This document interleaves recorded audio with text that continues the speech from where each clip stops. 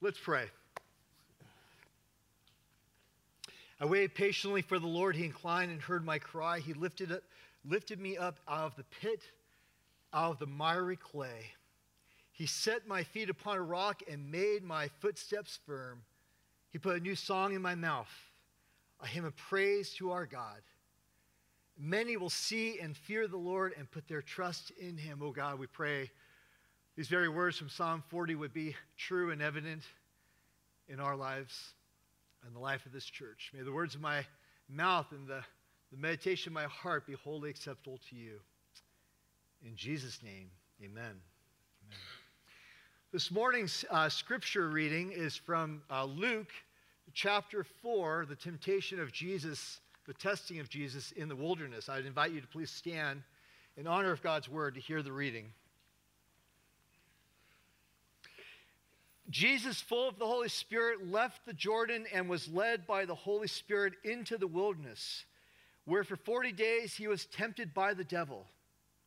He ate nothing during those days, and at the end of them he was hungry. The devil said to him, "If you are the Son of God, tell these stones to become bread." Jesus answered, "It is written, man shall not live on bread alone." The devil led him up to a high place and showed him in an instant all the kingdoms of the world. And he said to him, I will give you all their authority and splendor. It has been given to me, and I give it to anyone I want to. If you worship me, it will all be yours. Jesus answered, "It is written, worship the Lord your God and serve him only." The devil led him to Jerusalem and had him stand on the highest point of the temple. "If you are the Son of God," he said, "throw yourself down from here. For it is written, he will command the angels concerning you to guard you carefully. They will lift you up in their hands so that you will not strike your foot against a stone." Jesus answered, "It is said, do not put the Lord your God to the test." When the devil had finished all these tempting, he left him until an opportune time. This is the word of the Lord. Thanks be to God. Thank you. Please be seated.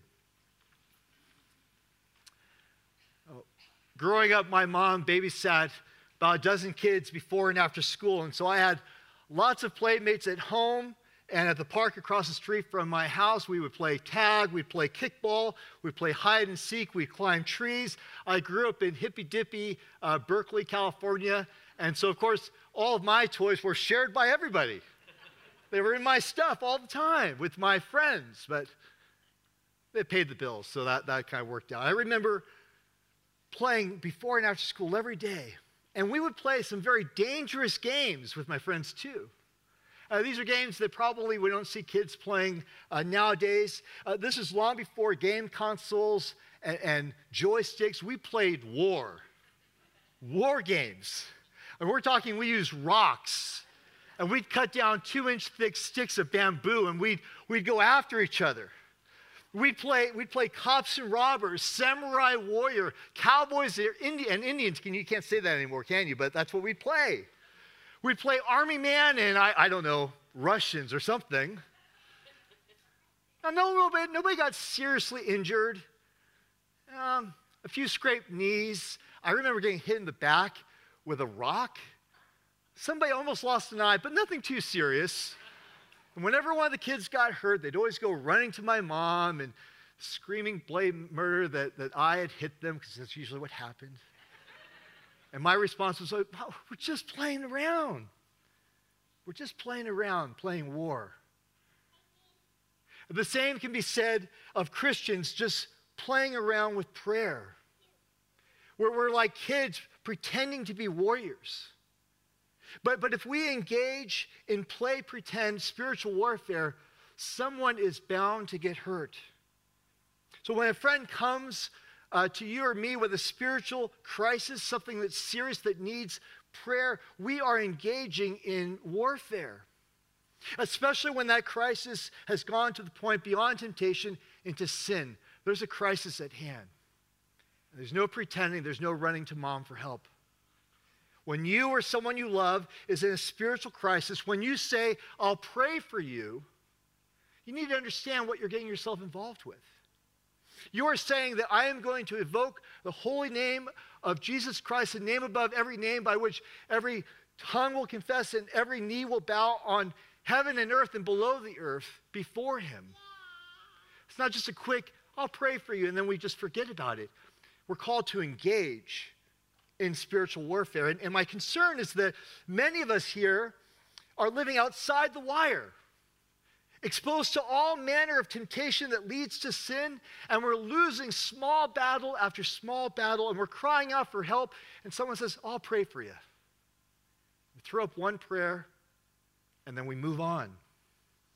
Instead of taking spiritual battles seriously, we're battling oftentimes on our own, and we're losing those fights because we're denying the clear orders and directives of Jesus. Number one, to live inside the wire, and number two, to pray as he taught us. Right here on the screen, Matthew 6:13, lead us not into temptation, but deliver us from the evil one. Matthew 6:13. Now, what exactly do the sixth and seventh petitions of the Lord's Prayer mean?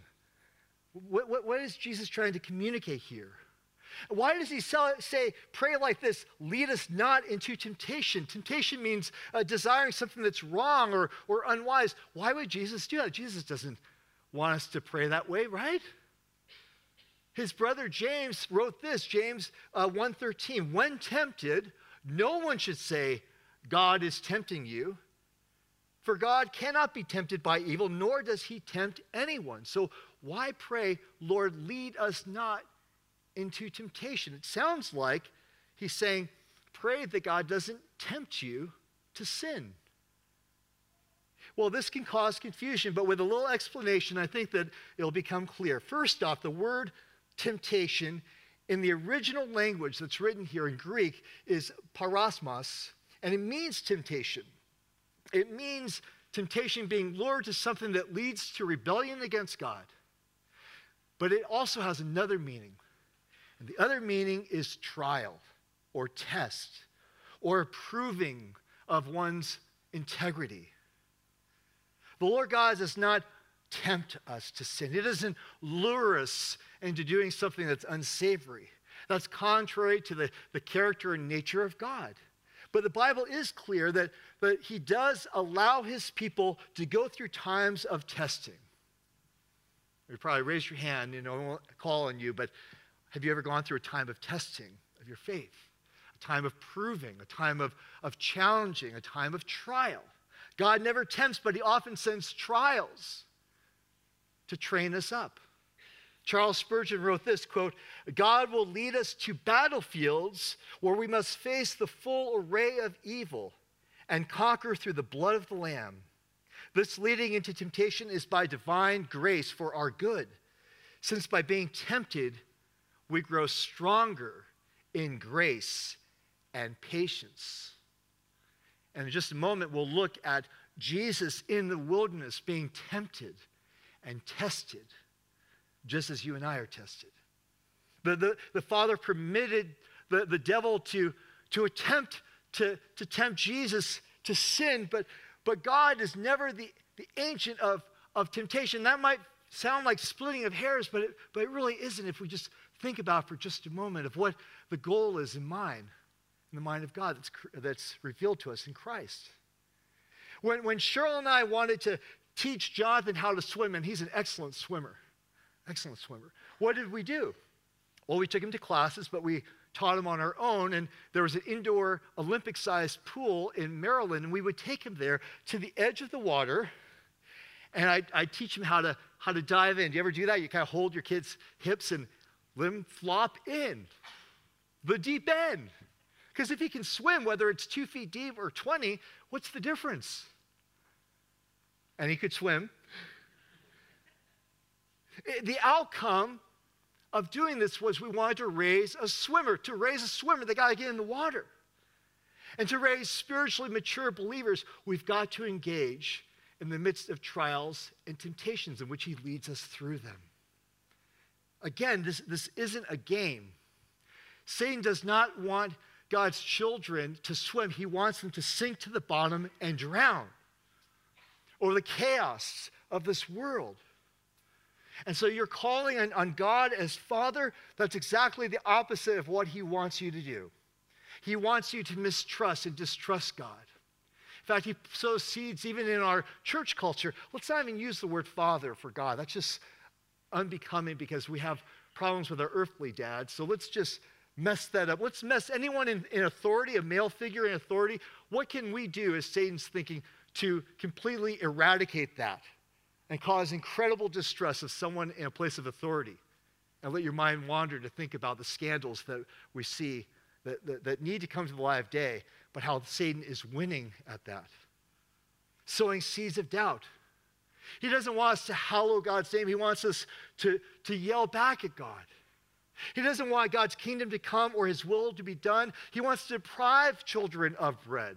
He wants you to hold on to that grudge that you're carrying. He doesn't want you to have a forgiving spirit. The point is this, the second clause of these two petitions, the second clause defines the first. Deliver us from the evil one, defines lead us not into temptation.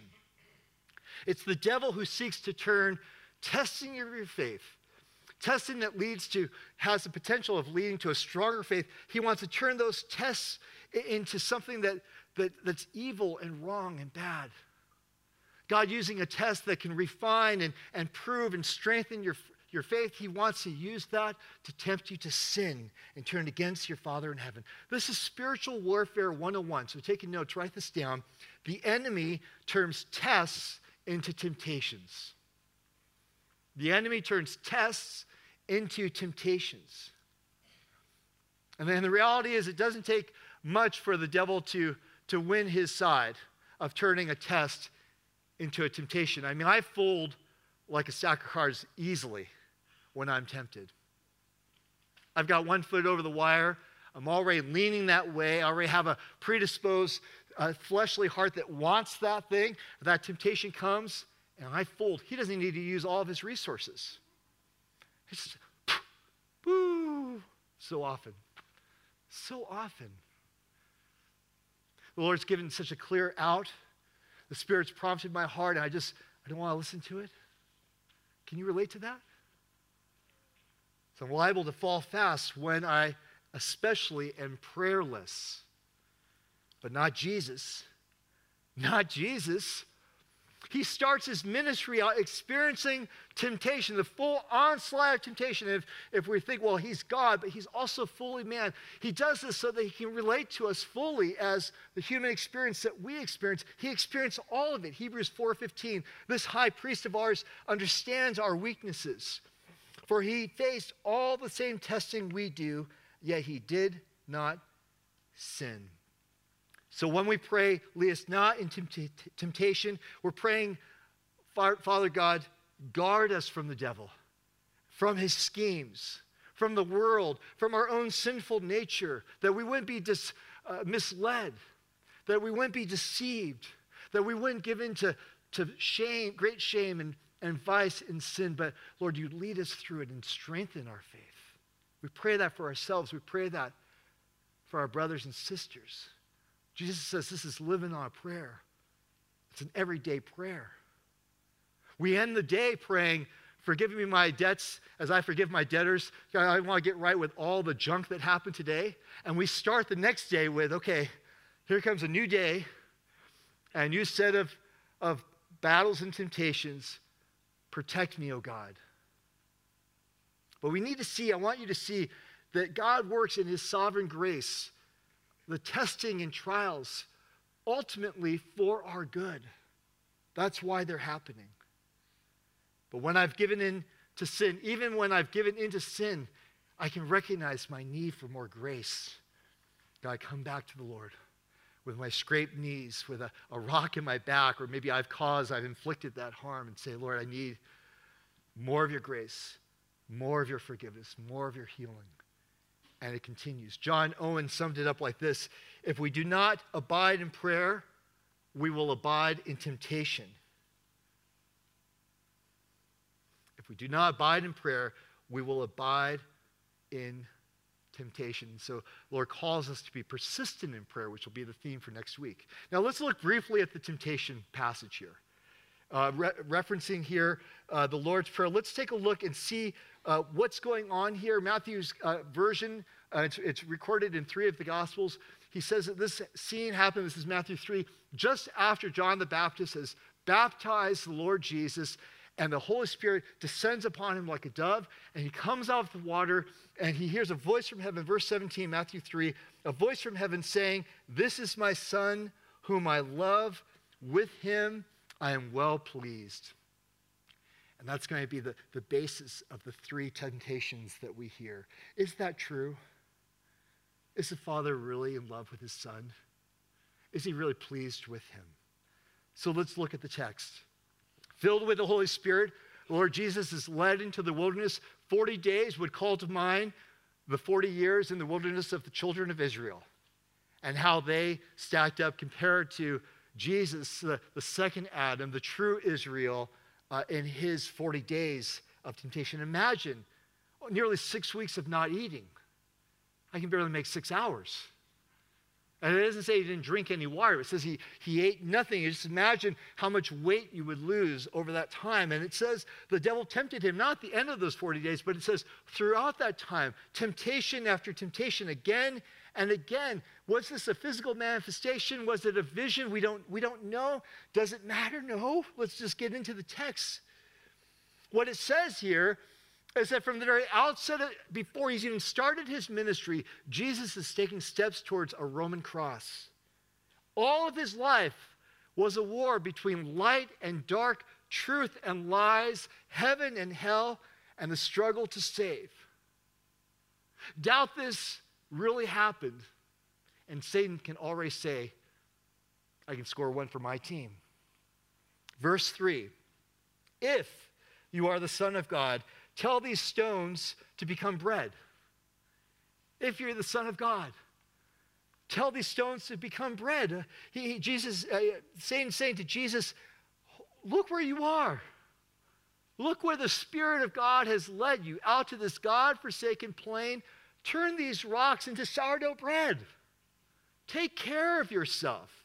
I'm worried for you. The devil wants us to doubt the Word of God. The devil wants us to be dissatisfied with the Word of God. Jesus, he says, just take it on yourself. Turn these rocks into bread. You've been forsaken out here, but you have the power, you have the authority to take back some control and to feed yourself. Verse 4, Jesus answered, it is written, man shall not live on bread alone. This is the first quote from Deuteronomy 8, again referring to those 40 years of testing in the desert. He stands up. There's a parallel passage here. Jesus is speaking truth against this temptation. He's saying, I will depend on the Father. He's led me here for a reason. We don't know why we're there or why he's there, but he's trusting the Father has a plan. Man shall not live on bread alone, but on every word of God. The devil wants to mislead us and distract us, and most of all, keep us from praying. So verse 5, it says, the devil led Jesus to a high place to see, it says, all the kingdoms of the world. That is what clues me into thinking this is a vision. I mean, what place, what point would you be to see all the kingdoms of the world? So there's this spiritual plane battle that's happening. He says, I will give you all their authority and splendor. It's been given to me, and I will give it to anyone I want if you, what? Worship me. It will all be yours. The evil one offers to us in this world where he operates incredible, enticing things. He has the ability to offer you incredibly enticing things. He promises the desires of your heart. And that's what he's offering to Jesus, a shortcut, a bypass, past the cross. He says, I can give it to you, everything, if you just worship me. And that's what he says to us. Just worship me. Just give in. I can give you everything. Any part of your faith that's unpopular or hard to understand, just dismiss it. DIY, do it yourself. Figure it out for yourself. You deserve better. We were praying before church and we're thinking together things to pray. And Rob asked me to pray. And as I'm praying, I'm thinking about couples I know that are struggling in their marriage, even in this place, in our church. I'm thinking the lies Satan says to us, even through people we call friends, like, you'd be so much better outside this marriage. Just get out when you can. Take the shortcut. No delay. No narrow road. No self-denying love. No taking up your cross to follow Christ. Take the easy way. Jesus says in verse 8, it is written, worship the Lord your God and serve him only. For a second time, Jesus withstands. He has his guard up. He's just taking these blows and he's just blocking them. Finally, it says that the devil led him to a place described as, quote, the highest point of the temple. This would be a point overlooking the Kidron Valley, overlooking all of Israel. This very place of the temple that represents God meeting his people on earth, the very presence of God, the very provision of God, saying, if you are the Son of God, throw yourself down. And then Satan does something that he's so good at doing. He quotes Scripture. He would definitely win a Bible quiz, wouldn't he? He knows Scripture. He quotes from Psalm 91. He twists and turns the meaning. He says, throw yourself down so everyone will see just in an instant that you are the Son of God. God the Father won't allow you to hurt yourself. Just jump. Take a leap of faith, he's probably said. And now Jesus lands a devastating right hook. Verse 12, he answered, do not put the Lord your God to the test. And this says the devil was finished with his tempting. He left him until an opportune time. Now, the application of this passage is usually to tell Christians to follow Jesus' example by using Scripture when facing temptation. Right? You've probably heard that. Use Scripture when facing temptation. And that's true, and that's a good lesson to be had. That's an important aspect of battling spiritual warfare. My warning from the outset was that most of us are playing around with spiritual things. Number one, we're not taking the threat seriously. Number two, we're not praying persistently. And number three, we're not in God's word continually. And those are all true. But there's something deeper that's also going on here that gets at our theme of living on a prayer. I want you to hear this. Jesus models for us what gospel faith looks like in the real world. It's about trusting the Lord to provide rather than making decisions based on the urgency of a situation.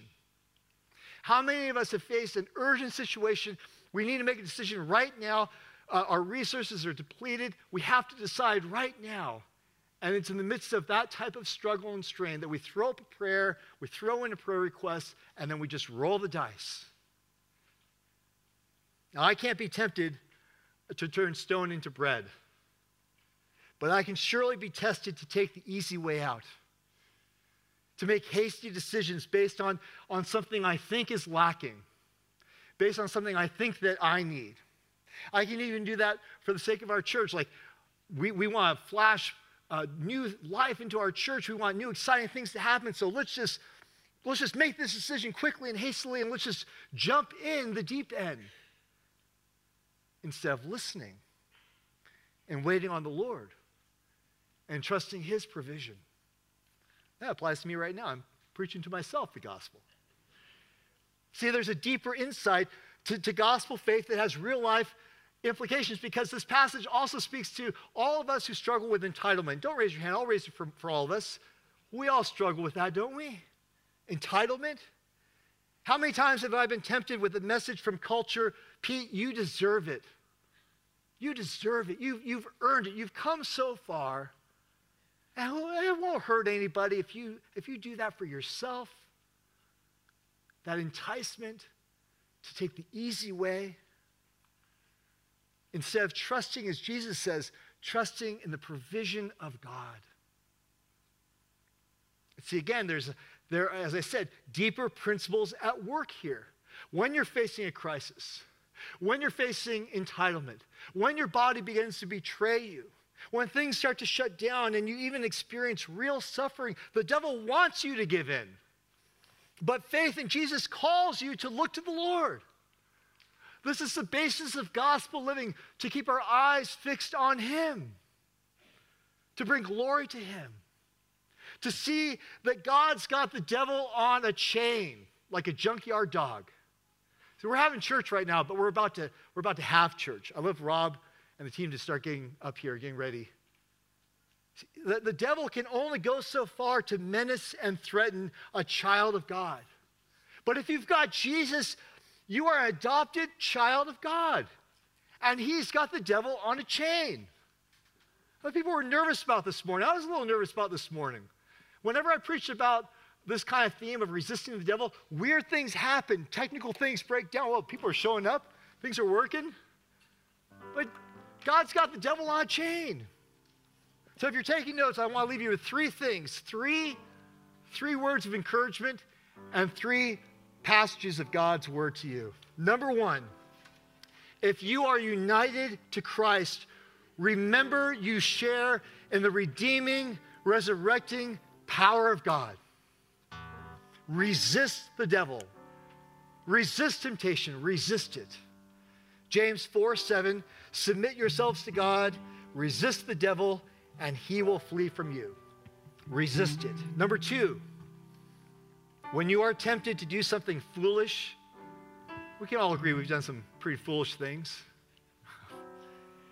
Something that so easily can be excused as, well, it's not going to harm anybody. Pray on it. Pray on it before you make that dumb decision. I promise you, God will show up by the Holy Spirit and give you a word of encouragement and advice and even correction. Colossians 4:2, devote yourselves to prayer, being watchful and thankful. What a great word, being watchful and thankful. Thankful for what God's already given us. Resist it, pray on it, and number three, endure it. When the test comes from the devil, he tries to sink you, put your trust in God and endure that onslaught, relying on the grace of Jesus. 1 Corinthians 10:13, no temptation has overcome you except what is common to mankind. God is faithful. He will not let you be tempted beyond what you can bear. But when you are tempted, praise God and claim this promise. He will also provide a way out so that you can endure it. Resist it, pray on it, endure it. The one thing the evil one wants is a Christian who's prayerless. He's not afraid of prayerless Christians. Just live your life, go to church, pay your taxes, just do life as long as you don't pray. The one thing the devil's afraid of is Christians on their knees in prayer. Oh, Father, in Jesus' name, help us resist the appeals of our own self-interest to power and to spiritual pride. Don't let our joy be stolen from us. Give us a way out. Give us wisdom. Strengthen our friendships in this body of Christ. All our hope is in you, Lord Jesus. We're free and forgiven. You broke the bonds and loosened the chains, carried the cross of my shame. You know I believe it. Oh, yes, indeed, I found it. I found what I'm looking for. Free and forgiven. Amen.